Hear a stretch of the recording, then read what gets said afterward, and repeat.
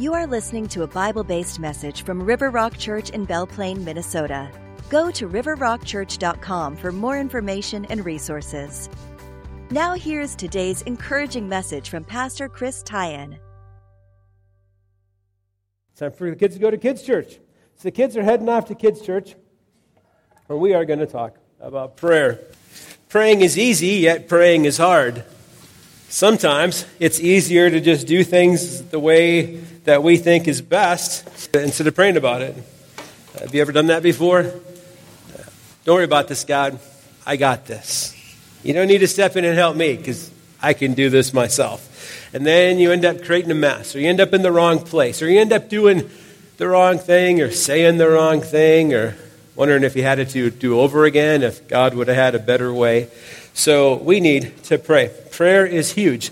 And the Bible talks a lot about prayer. And we're going to keep talking about prayer, actually, to Thanksgiving now. So on Thanksgiving, the week before Thanksgiving will be the rewards of prayerfully living a thankful life. So the rewards of prayerfully living a thankful life. And then that week after Thanksgiving, living in His kingdom, power and glory forever and ever.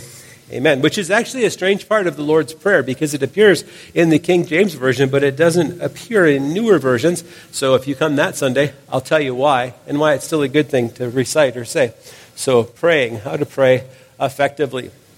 So in the Lord's Prayer, we see that we have an opportunity to ask for God's will and an opportunity to ask that God's name be hallowed, which isn't a word that we use a whole lot. I mean, Halloween, hallowed Eve, it's kind of weird. But it is a word that's basically focusing on God's reverence, that God's name would be revered. So in this manner, therefore, pray, Our Father in heaven, hallowed be your name, your kingdom come, your will be done on earth as it is in heaven. Next week, we'll talk about give us this day our daily bread. But we are to pray, and we are to make our request known to God. So, number one, we need to see the Father reaching down from heaven. So this is where God dwells, obviously. God, with Jesus and the angels, come from heaven to us. But God is omnipresent, which means that He isn't bound. He doesn't say, well, I'm in heaven right now, but I should be back in Belle Plaine like sometime December 4th, and maybe I can address your needs at that time. He is able to span that space. Immediately, He can see, He can know, but where is God? He dwells in heaven. So there is heaven. The Bible talks about the first, second, and third heaven. You've got, the skies above us, and then outer space, and then you've got where God dwells. And it's just so weird to think that, God cares about us, but you have God, you have Jesus, you have angels, you have this whole other realm and dimension of stuff going on that we can't even see.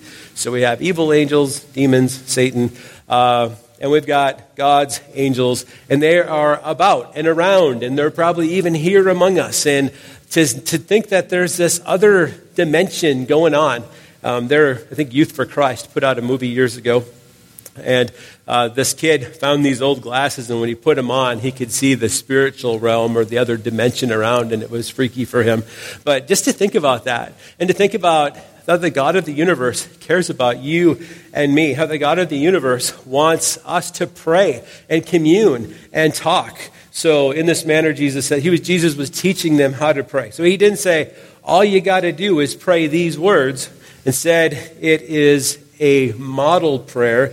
And it's not even the Lord's Prayer. It's not even Jesus' prayer. I mean, it's like in Gethsemane, Jesus had a more specific prayer. But He was teaching the disciples how to pray. They asked how to pray. So this is what Jesus said. What's real interesting about the Lord's Prayer, though, is that there's not a line in there that says anything about being thankful. That's an important part of praying, too, and the Bible talks a lot about that. But that's just not in there. It's a model prayer. It's not the only thing you pray, but it is a springboard to pray. This book, Window on Eternity, it says, after this manner, to say God our Father is wondering gratitude, it's ardent venturing awe, is humble penitence, it's reverential praise, it's endless fellowship, is all-committing love. To say our Father truly is to pray. Don't say your Father, but our Father, which means that you pray, but we pray together. Everybody that's received Jesus Christ as our Lord and Savior are children of God, part of the family that makes you and I brothers and sisters in Christ, which means that we should pray for each other, and sometimes we should share our burdens with one another so that we can pray for each other. Pray, our Father in heaven. So our Father says God wants to have a relationship with you. God cares about you. And if you had a bad earthly father, you can't tie that into the perfect heavenly Father. That was just disappointment, sinful nature, difficulty of your father, stepfather, or whatever that didn't work. And you shouldn't say, well, because some fathers don't really work out, that we should be more inclusive and say our father and mother, or say our mother, because if we believe what Scripture says, then we should take Scripture in the way it was given, and it doesn't say our mother in heaven. So we shouldn't bow to people that say, we should be more inclusive, we shouldn't say our Father because it might turn people off. Instead, we should take what the Bible says and use that, and we are told to pray to our Father who cares about us and loves us. But then it also says our Father in heaven, which puts it on a different realm. So now you have our Father who cares about us and loves us and everything, but He is in heaven. He is all-powerful. He spoke the world into existence. He is where we are going. He has made it possible for us to be saved through Jesus Christ and guaranteed heaven, our future dwelling place. We're citizens of heaven now. So in all authority and all power, He is coming to us, paying attention to us from heaven, down where we are humble on earth. And it matters. And we should think about that. We should think about how God cares about us so much. How when we pray to our Father in heaven, that He hears and that He knows and that He wants to hear what struggles you have, what troubles you have, what problems you have. Because a lot of the times when you pray things through, even if it is bad, God gives you the courage and the strength and the help and the endurance to get through it. He doesn't promise us all a perfect life. I mean, some of us have health problems or relationship problems or job problems or money problems or who knows, psychological problems maybe, I don't know. So I try not to look at anybody when I say that because the people will be like, why are you looking at me? So anyway, we pray, and God cares. And I read this from Martin Luther, which was from 1535. So that was a long time ago. And he's talking about prayer, talking about keeping the heart ready. He said, mark this, that you must always speak the amen firmly. Never doubt that God in His mercy will surely hear you and say yes to your prayers. Never think that you are kneeling or standing alone. Rather think that the whole of Christendom, all devout Christians, are standing there beside you, and you are standing among them in a common united petition which God cannot disdain. Do not leave your prayer without having said or thought, very well, God has heard my prayer. This I know is a certainty and a truth. This is what amen means. You should also know that I do not want you to recite all these words in your prayer. That would make it nothing but idle chatter and prattle. Rather do I want your heart to be stirred and guided concerning the thoughts which ought to be comprehended in the Lord's Prayer. I do not bind myself to such words or syllables, but say my prayers in one fashion today, in another tomorrow, depending upon my mood and feeling. I stay, however, as nearly as I can, with the same general thoughts and ideas. It may happen occasionally that I may get lost among so many ideas in one petition that I forgo the other 6. If such an abundance of good thoughts comes to us, we ought to disregard the other petitions, make room for such thoughts, listen in silence, and under no circumstances obstruct them. The Holy Spirit Himself preaches here, and one word of His sermon is far better than 1,000 of our prayers. Many times I have learned more from one prayer than I might have learned from much reading and speculation. It is of great importance that the heart be made ready and eager for prayer. What else is it but tempting God when your mouth babbles and the mind wanders to other thoughts? A good and attentive barber keeps his thoughts, attention, and eyes on the razor and hair and does not forget how far he has gotten with his shaving or cutting. If he wants to engage in too much conversation or let his mind wander or look somewhere else, he is likely to cut his customer's mouth, nose, or even his throat. How much more does prayer call for concentration and singleness of heart? This, in short, is the way I use the Lord's Prayer when I pray it. To this day I suckle at the Lord's Prayer like a child, and as an old man eat and drink from it and never get my fill. It is the very best prayer, even better than the Psalter, which is so very dear to me. It is surely evident that a real master composed and taught it. Martin Luther from 1535.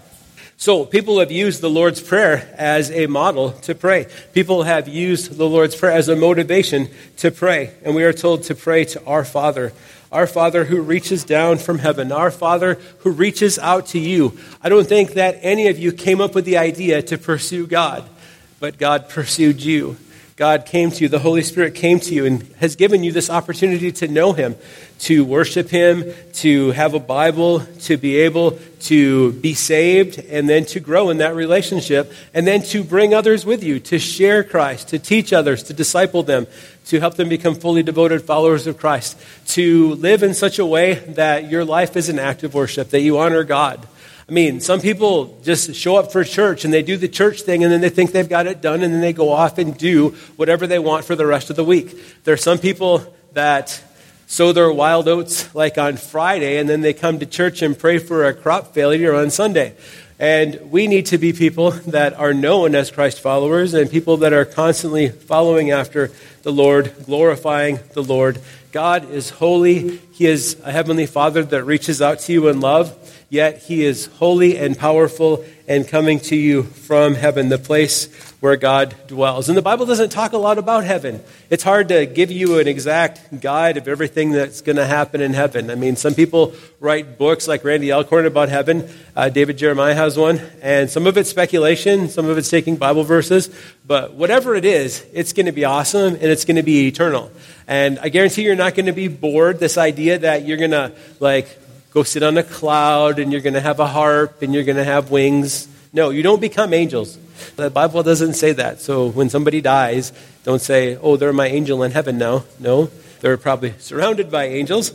Yet we have this great opportunity to live worthy lives today. And the way that you live your life, the choices that you make and the things that you pray for totally show how much you love God and how much you value God and how deep your faith is. It is so easy to talk about praying, but it's much harder to actually come and pray for all of the things that you could pray for.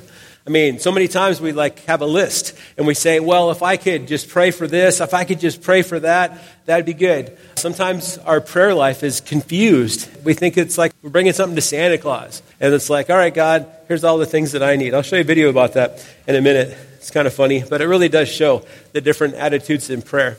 And I would hope that you would pray and that you would pray to your Heavenly Father and you would realize that you are sending a prayer that is connecting to heaven immediately and that God and His angels, Jesus, see your prayer, know your prayer, care about you, and can answer. So they may say yes, they may say no, they may say wait. They see your heart desire. So that's number 2. We need to seek that the Father's name be hallowed, that His name be holy, that His name be revered. So we should be people that cause people around us to revere God's holy name. We should not use God's name in vain. We should honor God in a way that people see that we value Him, that we honor Him. So hallowed is an out-of-date English word that the most Bible translations still uses. That means to make holy or to make separate. And we need to help God.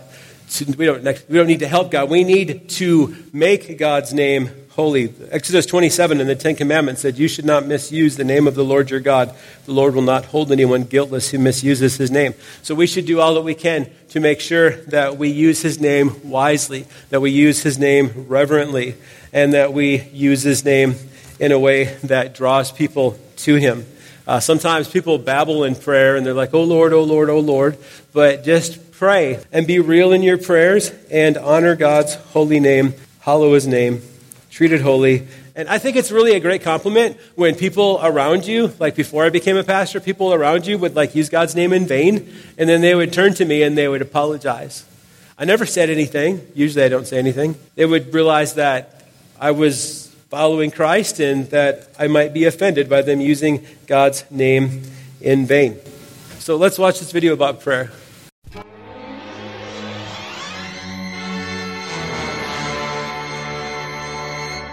My prayer life is vibrant and it's active daily. I like to commune with God at nighttime. I get under those warm covers and I kiss my wife goodnight. Then I just start talking to God. Just me and God. Tell him everything. Makes me just sleepy just thinking about it. And there I am, just laying in bed, laying out my requests to him. And he's hearing me. And I know that I'm in good company with it. Where was I? The efficiency of one's prayers are directly congruent to the position of one's body. Therefore, the legs should be saying, God, help me. Amen. There are times that me and God do not talk, and that is not God's fault. That is mine. I just get so busy. And so when I do end up talking to God, I really just try to impress him, give him a show, just to show him how much I love him. So excuse me, will you, as I pray to God. O Heavenly Father, beseech me not unto thee. How now? Brown cow, oh, thy soul is so dry, and if I can just catch a morsel of who you are, so verily, merrily, down the stream. God, I just want to be used by you. God, I want to be salt and light, salt and sight and love and peppers and oregano and pepperoni and black olives and those little bit. When I like to get my prayer on, there's some things I keep in mind. I think it's totally awesome that God is like Santa Claus, and he wants to give you the things that you want. Therefore, you need to keep lists of things. My list currently has 745 prayer requests on them. So then when I go to the Lord in prayer, it looks a little something like this. I'll just pray real quick. Let's see. The uno thing on my list is my mom, and so I'll pray for her now. Dear Heavenly Father, I lift up this sweet salt-of-the-earth lady that you have blessed me with to be my mother. And I tell you thank you. And although I know that I'm called to respect her, and I give her all due respect, there's also an issue of something she truly needs, and that is to stop yapping. Lord, she yaps, and she doesn't know how to stop yapping. So could you please make her mute just for a day? Nothing permanent. Don't hurt her. I love her. Just mute her. Take your big God remote and push mute on her channel. That would be great. Henceforth, I would go on and pray all 746 things.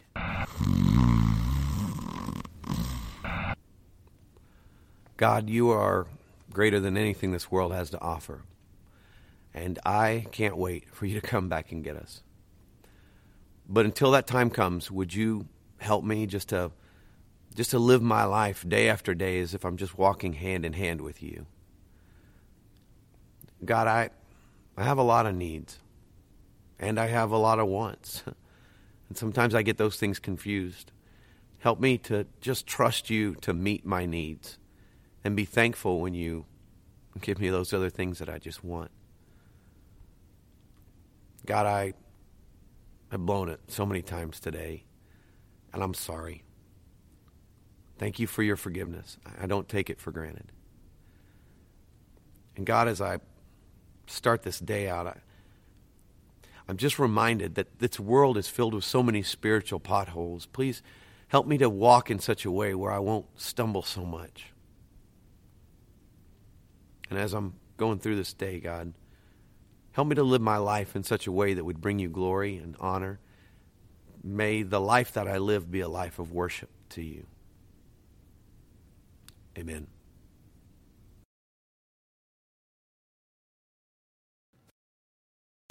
All right, so it's kind of silly, maybe kind of frivolous, but I think that happens to a lot of people, that they fall asleep during prayer time, that they wander on. They pray the same things over and over again. They pray the list of the things that they want and the things that they think they need, and they never get beyond praying for themselves to pray for others. I mean, I went to this one family's house one time, and they really had it together. They had this board on the wall, and they had like days of the week, and they had people and missionaries and people and things that they would pray for on different days of the week. That was pretty awesome. might be a good idea. I knew another pastor that was in a larger church, had all the church people's names divided by days of the week. So every Thursday, if you were on his list or whatever, if you were a T, every Thursday you'd get prayed for by your pastor, and he'd be like, what can I pray for you about? This pastor doesn't have you divided up. I just pray for you as I think of you, and when you do those prayer requests, I pray about that. And as I am out and about thinking about you, your families, I pray for you. So then there's God's kingdom. Soon the Father's kingdom will be present, and we pray for that. We look forward to that someday Jesus will return, make things right. We'll spend eternity in God's presence. So many things about the kingdom can be brought in us now. We can live Christ out among us now. We can bring part of God's kingdom, part of heaven, to earth in the way that we live, in the things that we say, and the things that we prioritize, and we can bring other people with us to the Heavenly Father, the kingdom of God, the kingdom of heaven. And then, number 4, pray that God's will would be accomplished. Seek the Father's will to be accomplished. Nothing could be worse than you getting something great if it wasn't God's will, something that could destroy you. Here's how winning the lottery makes you miserable. Did you run out to try to get that Powerball ticket, try to get, I'm not sure what it was, $1 billion, whatever. If you win the Powerball jackpot, you may not be as lucky as you may think. Many winners befall the so-called curse of the lottery, with some squandering of their fortunes and others meeting tragic ends. Quote, so many of them wind up unhappy or wind up broke. People have had terrible things happen, says Don McNay, 56, a financial consultant to lottery winners and the author of Life Lessons from the Lottery. Quote, people commit suicide. People run through their money. Easy come, easy go. They go through divorce or people die. Just upheaval that they're not ready for, McNay told Time on Tuesday. It's the curse of the lottery because it made their lives worse instead of improving them. About 70% of people who suddenly receive a windfall of cash will lose it within a few years, according to the National Endowment for Financial Education. Maybe winning the lottery would be great. Some churches are totally against the lottery, and they would not take a tithe or offering based on lottery earnings because they would say that that is not a godly thing to do. But I want you to know that if you win the lottery and you want to bring the money here for us to build a building or whatever else, we welcome it. Maybe you want to bring it all. I don't know. So I personally don't play the lottery, but if I did, I would see it as a donation to the tax system or to the DNR or to whatever else. I wouldn't exactly think that I was going to win. But to pray for God's will. There's so many things in your life that totally revolve around God's perfect will for your life. Your job, the relationships that you have, the things that you do. Do you want your will or do you want God's will? Because I look back, I see the things that I really wanted that could, if I would have gotten them, would have set me off in a totally different direction than where I am now. So I need to look back and thank God for me being in His will and Him answering my prayer and Him doing things in my life that totally took me by surprise. And sometimes I was totally disappointed with God. I'm like, Lord, I prayed and prayed and prayed for this and I didn't get it. What's wrong here? And then I look back and realize, oh, you had a better plan. You didn't want me to have that. That would have been bad. This is better for me. You're at work. I can see how you're at work in my life. And there's so many things that you should ask for God's will to be done in your life, at your school, at your work, all around you, in your family's life, in your grandkids' life, to pray for God's will to be done. I always pray for the kids to have at least one Christian friend in their school.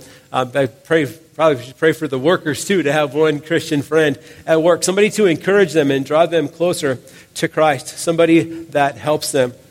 But we can talk about prayer all day, but we really should make more of a commitment to pray. Don't wait for a crisis moment in your life. Don't wait until things are falling apart and you have nothing that you can do except cry out to God for help. There was a guy that was trapped inside of an ATM, those big ATMs, and he's crying out for help. A visitor to a Bank of America in Corpus Christi experienced a rather rough afternoon recently. He was a contractor there to install a lock on the bank service room ATM. While he was inside the ATM, the door closed behind him and then went open, and he'd left his phone in the truck. According to NPR's The Two-Way, quote, he had no one to call and no one to make his voice heard intelligibly through the machine. What did he have? Pen and paper. So people are coming by and using the ATM machine because it's still operational, a local police officer explained, and he's slipping notes through the ATM through where you'd get your receipt. One of the notes read, "Please help. I'm stuck in here and I don't have my phone. Please call my boss." Many customers believed it was a prank until a good Samaritan took the situation seriously and contacted the cops, who initially also believed it was a prank. Eventually, however, the man was freed. As one officer put it, it was just crazy. Sometimes when you go through life and you're just trapped and you start crying out for help, you realize that you can't get out of the situation on your own, that there's no way to get out. And you pray and ask God, and then God often will let you sit there for a bit and realize how bad your situation is before he answers your prayer. And then he answers your prayer and helps you and guides you, directs you, provides for you. And we go through life, and sometimes we pray and pray for things, and sometimes things don't work out as we hope, and there's tragedy and difficulty, and it hurts, and we don't understand why. So someday when we get to heaven, we can ask the Lord why we went through that or how that worked. But we know that all things work together for the good of those who love God and are called according to his purpose, it says in Romans 8:28. So we should trust in that too. But I would guess that none of us pray as much as we could. And I would guess that none of us are experiencing our full prayer potential if we would truly pray, if we would take the Lord's Prayer as a model. What if from now until Thanksgiving we woke up in the morning and we went through the Lord's Prayer as a model and we started praying some of those things as a springboard? You know, Lord, I want your name to be hallowed. I want your name to be seen as holy. Help me to do that. Help me to revere you and to help other people to see how holy you are. Lord, I want to do your will. Help me to do your will. Help me to not do the things that are not according to your will.